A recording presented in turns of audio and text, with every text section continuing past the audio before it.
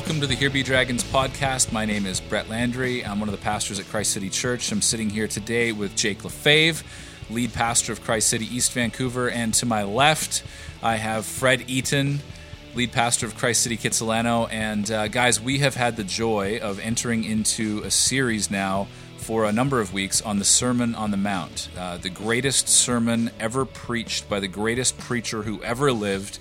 And I think just as we talk about this, we've learned a lot already on our own, and I think there's been some, maybe for me anyway, some unique emphases that I've picked up already in working through the Beatitudes, and we just want to take some time, talk about a little bit what's happening in our own hearts as we go through this. Yeah, and if I can begin with a bit of a confession, if that's okay with you guys, I'm a bit embarrassed as to how impacted or how I have not been impacted previously by the Sermon on the Mount, seeing how foundational it is for the Christian life, for following Jesus, really has been really a revolutionary to me. And I know I'm not by myself.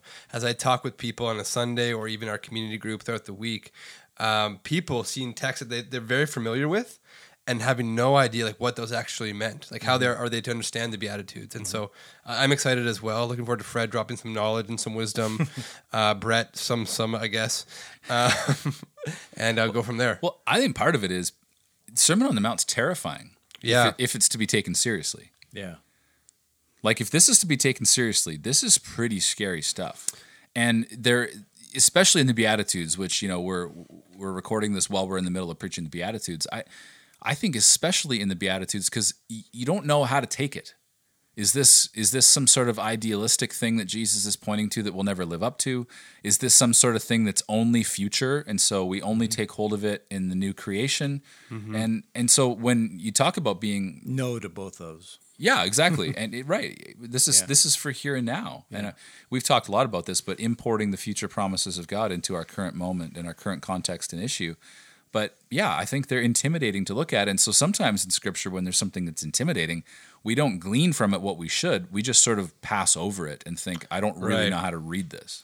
Right. What I love about preaching something like the Sermon on the Mount is that you're very familiar with it in one sense. Right. But then you have to preach it.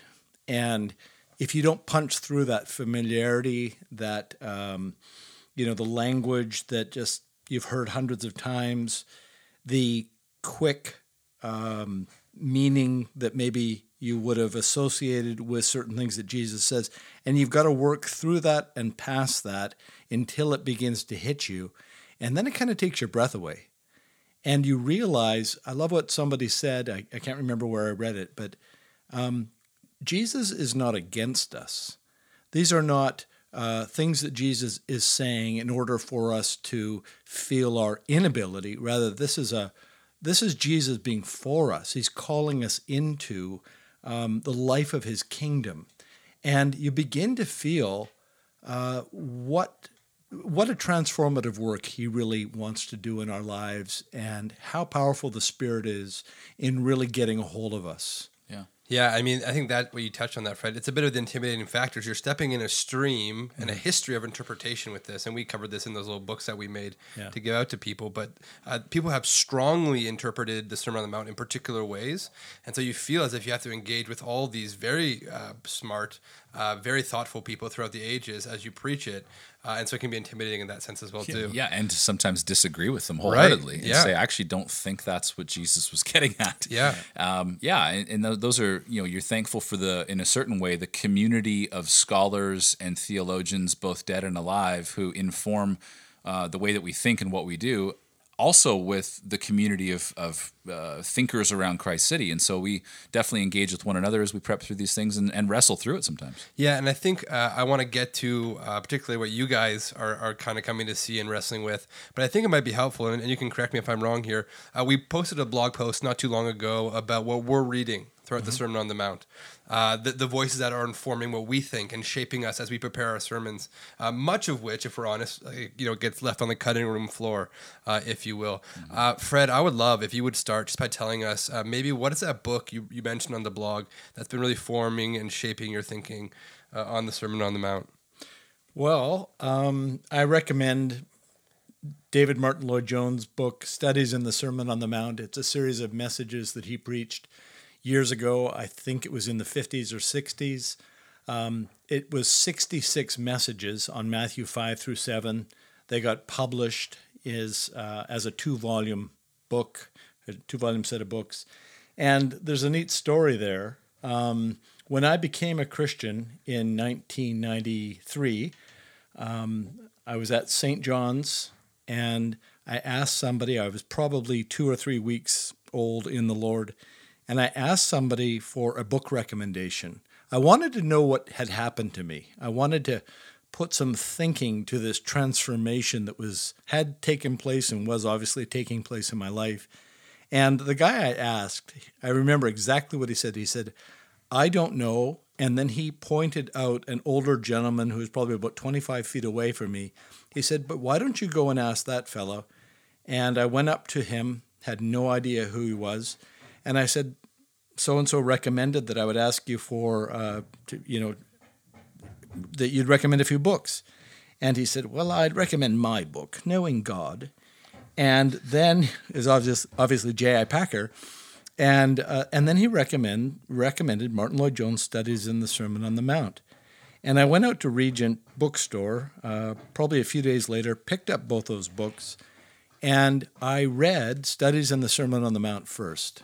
And I'm so thankful I read that book early in my Christian life. I feel like it inoculated me from a superficial interaction with the Bible. And it introduced me to a way of thinking about what the Bible says that you always felt like, okay, I can't touch here. This isn't accessible. This isn't easy. You have to do some real heart-searching stuff. Lloyd-Jones is great. Just about every chapter he says, "Does this describe you?" I'm not going to try and do that in a Welsh accent. Anyway, so it really blessed me. That book blew me out of the water. And blessed you in more than one way. In big ways. Yeah. So what happened is they actually had this box of, I guess they were little flaws on the cover of the book. And they had got a box of these books discounted and on sale out at Regent. And I read the book and it impacted me so much. I went and I bought like 20 copies at this discounted price. They all had these little flaws. And I proceeded to give a bunch of them away and mail them to various people. And there was this very cute redhead at church, and I gave her a copy, and she took it and then promptly went off to study piano in Edmonton. And as she was there, she was reading it, and she'd grown up in the church and went to church and twice a week sort of thing, and read her Bible and prayed. But she discovered in reading through Lloyd-Jones' Studies on the Sermon on the Mount that she really wasn't born again. This wasn't true of her. What Jesus is saying on the Sermon on the Mount was not true of her heart, of her life. And that was a real conviction that she came to. And I remember talking to her over the phone, how she'd really come to a place of deep repentance and really cast herself on the Lord. She was converted by reading Martin Lloyd-Jones' Studies in the Sermon on the Mount. And so it only seemed like the best thing to do is to marry that woman. Right. And then 25 years later, here we are. 25 years later. 8 kids. I think that this is an amazing story. There's so many wonderful things that happened. First of all, J.I. Packer is an absolute hero in the faith, and he's still with us. We're recording this in October of 2019. I just saw him at Regent Campus the other day. He was sitting down talking with some students.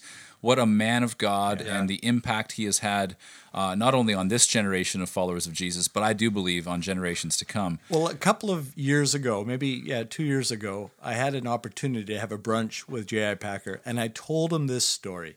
And I told him, in one sense, I owe to him my marriage and my family.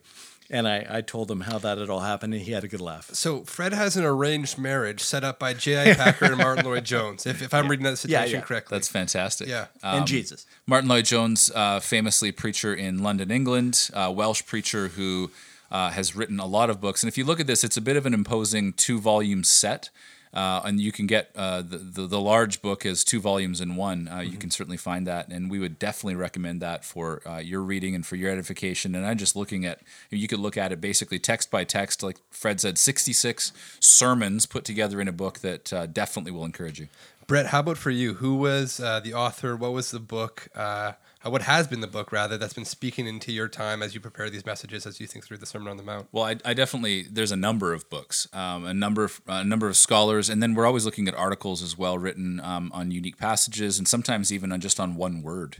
And so we're digging into a lot of things. I'll highlight 2 books because Brant Van Rokel, who's the associate pastor in Kits, is not with us in the podcast today. But Christian Counterculture, somewhere else, I think it's titled "The Message of the Sermon on the Mount" by John Stott. John Stott was this wonderful evangelical Anglican exegete of Scripture, commentator of Scripture, preacher, and so his specialty is to take the text and deconstruct it in a way, helping us to see it piece by piece and putting it together and applying it practically. It's a wonderful book. It's not long. Certainly something that you could labor through. If there was one commentator and one only, I think I said this in the article that we published, but if there was one commentator that I could only pick one to take with me forever, but I could take all of that he's written, I would take him. One of my professors, he said that this John Stott, he thinks, is the most faithful exegete of Scripture. He said since the Apostle Paul, which is one of those hyperbolic ways of saying he just is the most faithful guy. He has this way of taking the text and bringing it from a lofty place where he can have you down and just driving it into a practical place full of just wisdom, sensitive to the world around him at the time, certainly, but I think we can take that and translate it into the world around us. John Stott has gone to be with the Lord, as they say, and so he's certainly a scholar from a previous generation, but a really rich devotional companion to you as we work through the Sermon on the Mount. Mm-hmm. There's one more, right? Second book would be a book that one of Brant's professors wrote. His name is Jonathan Pennington, professor at Southern Baptist Theological Seminary in Louisville, Kentucky. And it's one of the more helpful books. I actually had to read this when I was taking a course on the Sermon on the Mount. This book is a little bit more dense. It's a little bit more difficult to labor through because Pennington really wants to be robust in his definition. He doesn't want to shrink anything down. Mm-hmm. So, for instance, he spends like half of the book basically defining 3 or 4 terms. He spends like a whole chapter defining a term and another so that we can understand what Jesus is getting at in the Sermon on the Mount. So if you're into that kind of thing, a little more heavy lifting, a little bit more dense theological jargon in there, but again, really, really helpful book. We've gleaned a lot from it as a team, and we're certainly referencing it. Yeah, one of the things that Pennington touches on that I think has been really helpful for me at least is this idea of wholeness and how Jesus is aiming at wholeness. Flourishing. Yeah, but even later in Matthew, I think it's Matthew 5, towards the end, where we read, "You therefore must be perfect as your heavenly Father is perfect." Right. One of those verses that always confused me. Right. Like, what do I do with that? Right. Like I'm just destroyed. Pennington reads that you must be whole as your heavenly Father is whole. And so we were even in community group the other night. And one member said something about, I think Jesus is going for the totality of the person or something to that effect. And I said, that's brilliant because you're really getting at what we'll see quite clearly later where Jesus asks his followers to be whole as his heavenly Father is whole. Well, and Jesus' point, I think right after that, is he contrasts what that looks like against hypocrisy. Exactly. Examples of hypocrisy, and that's not being that wholly integrated person, right? Yeah. For you guys, I know for myself, I've got a couple thoughts on this, but what are those things that as we've started studying to preach, not just studying in general for our own learning, which we've done in the past and continue to do, but studying particularly to preach this series, that have really stood out to you? We're a number of weeks in now. We've set the tone for the Sermon on the Mount. We have moved through some of the Beatitudes, and so we're still in this first chunk of Matthew chapter 5. But what are some things that have stood out to you as you look at this text of Scripture? And maybe, I don't know if they've surprised you, and we've talked a little bit about that, or if they're just things that maybe have challenged you uniquely. Yeah. Well, it's all over the New Testament, and we talk about it theologically, sort of the now and the not yet tension of the kingdom. Yeah. It's obviously, I don't think you can read the New Testament or think as a Christian without understanding that tension of the kingdom or that tension of our salvation, the now and the present and the not yet aspects. But what I get when I'm reading the Sermon on the Mount is it's easy for us to think in these terms, but to feel the promise of that that future reality that is ours, so that it breaks into my present and really changes the way I experience whatever I'm, immediately going through. And Jesus, I think, expects that future promise is to weigh on our lives a whole lot more than whatever difficulties or inconveniences or troubles or even persecutions we might be facing in this life really are. And that is very difficult for us. I think in our culture, I can't remember, maybe it was Paul Tripp that talked about us having eternity amnesia. We are so focused in our world on the here and the now and the present that eternity does not register for us as it must if we are going to really follow Jesus in this fallen, futile world. I think one of the things for me, and I think Scott McKnight alluded to this in his commentary in the Story of God Bible commentary, is that we have to read the beginning of the sermon in view of the end of the sermon. Right. And so Jesus ends, of course, with the story of the man who built his house on the rock, who obeyed his words, like the man who built his house on the rock, the man who ignored them, essentially, is like building his house on the sand. And how these things, these commands that we find in the sermon are meant to be lived out and obeyed. And I think that tension between believing and doing, of course, a few months ago in our Galatians series, we tackled this, ad nauseum, if you will. But that tension is always one that seems to be at the heart of a lot of questions that we have as followers of Jesus. And I think the way that Jesus has those two things together, believing and doing, and how they're not this separate thing, has been really interesting for me to work through myself as I see, like, this is just part of what it means to follow Jesus. It's both this belief and this doing. It's his grace who empowers all this to happen, and yet it's us who respond in obedience in the actual obeying his commands. And so for me, that's been really challenging.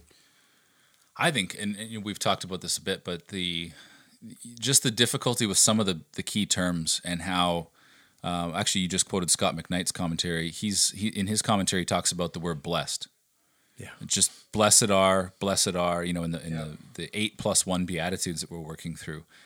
He says in his commentary, if you get this word wrong, you miss the whole point of the Beatitudes. No pressure. Yeah, no pressure.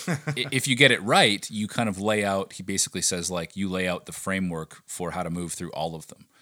And so give us a definition. Yeah, well, I can give you my definition. I don't want to get punched across the table because, we've had these meetings with our preaching team where we've had to say, I disagree with how you're phrasing that because I think you're emphasizing too much of this or too much of that. And so, we've had long conversations after much reading and much, staring at Greek letters that are linked together to make Greek words that are supposed to be helpful to us, which I just end up going, blessed, that should be simple, shouldn't it? Right. That should be a simple word for us to define. But how was it being used in this context in the Beatitudes? And so, I can give you my definition. I've been preaching it for a few weeks now. Happy, flourishing, and in right relations with God and others. So blessed is happy and flourishing and in right relations with God and others. And it has this covenantal aspect to it where there's something going on about our relationship to God and how that's changed us and brought us into his kingdom, and how you can't really say you're blessed in that way if you're outside of relationship with him, but then also how it's going to change the way and impact the way you relate to each other. And so there's something else going on there, and we'll look at this in some of the, obviously we'll be preaching through these Beatitudes. But, just the difficulty of sometimes looking at one word that we should all assume is actually not that hard to figure out. Mm-hmm. Yeah, I think I'd be interested to get your feedback on this. Even just looking at the Beatitudes themselves. And so we talked in East Vancouver, at least, about the fact that Jesus is entering a conversation when he makes these pronouncements about who's flourishing and who's happy, right? Even in Jesus' day, there would have been counter narratives, if you will, as to the flourishing and the blessed life. And so I'm wondering, as you guys are working through these passages, as you're talking with people, as you're pastoring with people, what are some of those narratives in our day and age that you feel Jesus is coming up against strongly, and people are kind of feeling the effects of if I'm to obey Jesus in this way, it might, it means that this is not going to be lived out. I think at the end of the day, we really think so highly of stuff here and now. That it's hard to imagine being blessed in the midst of your suffering, or blessed as you recognize your poverty of spirit. Blessed are the poor in spirit, for theirs is the kingdom of heaven. blessed are those who mourn, for they shall be comforted. Right? Blessed are the meek, for they shall inherit the earth. And we sort of look at everything with the lens of, my RRSP contributions and the vehicle I'm driving and the house I'm living in and the clothes that I wear and the job that I have and the vacations I'm planning. And I like all of those things. Those things are all completely fine. It just seems like Jesus is getting at this challenge that if you want to be blessed, you actually have to you're not foregoing those things, but you have to realize he's inviting you into a different kind of flourishing. Yeah. It's not defined by the world around us. But isn't that related again to the point of the kingdom and the now and the not yet? And we're just so caught up in the immediate, and the future aspect of the kingdom just seems so far removed to us. It weighs nothing. I mean, blessed are those who mourn, for they shall be comforted. Well, which one of those, the mourning side or the comfort side, which one of those lands on you? Right. We want to avoid whatever is unpleasant that would cause us to mourn, and shall be comforted. I mean, that's when's that going to happen? Is that going to happen? I don't know. And I just think this is a big problem for us. How does eternity hit us in a way that we really understand it is blessed to mourn? Right. We are blessed in our mourning because of the King of Kings who's promised us this future reality. I love what Paul says in Romans 8. Whatever our present sufferings are, they're not worth comparing to the glory that is to be revealed. Right. That's an amazing thing to say. I think it's getting at partly what Jesus is saying here, but Lord help us. But this lends to some of the confusion around how to read this. Mm-hmm. Because it's completely, to John Stott would say, countercultural. It's counterintuitive to say that those who mourn are actually blessed. Yeah. So that doesn't make any sense. Happy, flourishing are those who mourn. Happy are those who mourn? Like, no, that can't be true. We read that and we look at it and go, oh, he must mean something else. Yeah. It's why it's difficult to read these passages in the Sermon on the Mount, and it's also why I think there's times where we're not comforted the way that God would comfort us, because we're not looking to him to comfort us in that way, because we're not expecting to mourn. Right. We live lives that are at times, we would call it in theology, would be an over-realized eschatology, which means we have an overdeveloped sense of what we are promised here and now. Exactly. Yet we have the reality of the fact that the kingdom has come.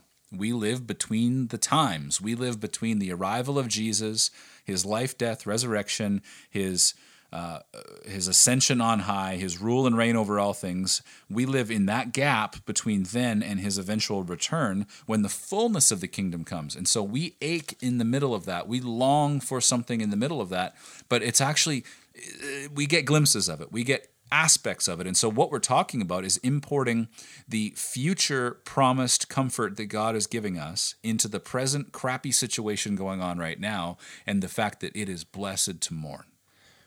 If I was to ask you guys, what is your prayer for the people you pastor over the course of this sermon series? How are you asking the Lord that we would be changed? Because we're part of those people, of course. That's right. How are you asking the Lord that we would be changed over the course of this sermon series? Like, what is the fruit, Lord willing, we'd see, 10 months, 9 months from now when we finish this? If I can answer my own question, if that's okay with you guys, I think as a church plant who's 4 weeks old at this point, can I think of a better place to start for us? These are real foundational cultural things for us to get in place as a community. And so for me, I'm looking forward to how this sermon series particularly sets the tone for us going forward, not just in terms of how we read and understand the Bible, but for how we interact and engage the broader neighborhood, the broader culture, all those sorts of things. And so, Fred, what would be your hope for your people? I guess it's pretty simple in one sense, is that the gospel of God's kingdom would get a hold of us and make us like the people that Jesus is calling us to be. Now, that's kind of what we're asking the Lord to do every time we preach.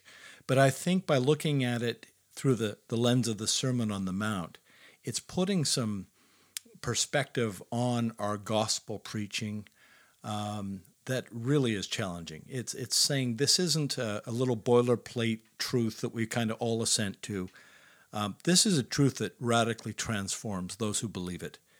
And I can't wait to move through this sermon. I think we're all praying about, look, let's face it, we labor in vain if the Spirit of God doesn't take whatever study, whatever work we do, whatever efforts we put forward. Now, I thank God that, those who labor in the Lord never labor in vain. But we just have to ask the Lord to move in power by His Spirit, to take His word, apply it to people's hearts, bring conviction where it's necessary, bring repentance, bring faith, and do what only He can do. Mm-hmm. Yeah. Well, I can put an exclamation point on both of those things. I'm hoping for both of those things that you just shared. I hope it breaks people down in their self-sufficiency, and that by God's grace they'll be rebuilt in light of His sufficiency. So we wouldn't look at things maybe all about how our we're so strong and we're so this and we're so that, but just I hope it crushes people. How's that sound for pastoral care? It's afflict the comfortable and comfort the afflicted. It's crushing me. Yeah. I would say that in preparation for it. It's revealing sin in my life and in my heart where I would rather trust in something else. And so I hope that translates. But I think ultimately I'm praying that this series, which will take us in different parts of 10 months to June 2020, that by the end of it, we would look at it and see that there's been some personal renewal, which, Fred, you're talking about the Spirit's work in our life, that would lead to some corporate renewal that would translate into the practicalities of it because of being so saturated in the gospel. My hope would be that we're not enamored with the Sermon on the Mount by the end of this series, but that we're enamored with the preacher of the Sermon on the Mount. Yeah. And that we just are falling far more in love with Jesus, but also understanding the words that He spoke in this most important sermon. And maybe in light of the daunting task that it feels to enter into it in a deep study this way, but that we would just see a rich reward. I think that was really important. I think in our first messages, we tried to emphasize this point because it seems to me as though if you understand the way the Sermon on the Mount is often thought about in a wider cultural context, it's always ethical this and moral teaching that, but it's never seen as the message that Christ Himself is preaching and proclaiming in light of this kingdom that He's announcing. And if you break that link, it loses everything. Yes. And so I think we all really pressed on that point, and I totally agree with you. We want Jesus to loom a lot larger in our lives because these are His words. Yeah, Sean O'Donnell, who is a commentator in Matthew, in the Preaching the Word series, he talks about how there's this chorus that runs through Matthew. When I taught through the Beatitudes a few years ago with the youth, I talked about this chorus being all authority, all allegiance, and all nations. And again, Matthew's coming back to this all authority, all allegiance, and all nations, where Jesus has all authority, asking for all of our allegiance, all of our obedience, all of our doing, and it's for all nations. That's right. And of course, you see that perfectly at the end when He sends them to go and make disciples of all nations, right? And so I think for me, I'm encouraged by that, and always coming back to that, my thinking, all authority, all allegiance, all nations, all people, motivating us not just to be changed internally, but to be changed externally as we go as well too with this good news message. Yeah, and so I hope that some of the stuff we've been able to say today has been encouraging and strengthening to you who are listening, and the series that we're moving through, we just encourage you to engage with those, get into community group, be discussing that the content, get into a place where it's being prayed through, discussed, implemented, and sort of worked into your life. And we really do know that if we continue to labor faithfully in this as a body of believers in the city of Vancouver, we just expect God to meet us in that. And so whether you're the one who's recognizing that you're poor in spirit, or that you're the one who's mourning, or the meek, or those who are hungry and thirsting for righteousness, and as you move through it and we get into the salt and light and talk about the fulfillment of the law, and we move into a bunch of really difficult things in terms of adultery and divorce and lust and all these different topics, we just really feel like the people of God in our churches will be built into people who can bring that hope and that love with some clarity, and that as we fall in love with Jesus, we do have that allegiance with him. And so, yeah, thanks for listening, and we'll talk to you soon. Here Be Dragons is a podcast of Christ City Church in Vancouver. You can find us online at herebedragonspodcast.com or follow us on Instagram, Twitter, and Facebook at Dragons Podcast.